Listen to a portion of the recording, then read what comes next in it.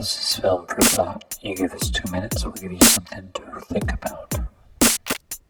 CM Punk, the WWF wrestling star, chooses a sort of a modest budgeted horror film for his foray into his first star turn, or rather the first movie that's he's carrying as the A-list actor. And it's a solid movie directed by Travis Stevens.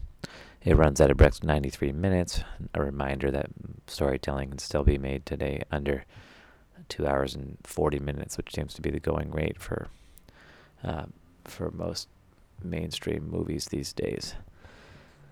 Here we have a haunted house, much like the Overlook Motel in The Shining. It's a house that has a history as a bordello, and so the sexuality and weirdness factor is through the roof, no pun intended. And the father-to-be who moves to the countryside to fix up a house for his pregnant wife, and then has an affair with a ghost, is sort of the premise of the film. It gets weirder and more disturbing, and you think you know what's going to happen, and you usually are right. But let's just say the ghost has a jealous streak. Well made, well paced, good special effects, and just enough weird things going on in the house, along the lines of little girls and tricycles, like The Shining.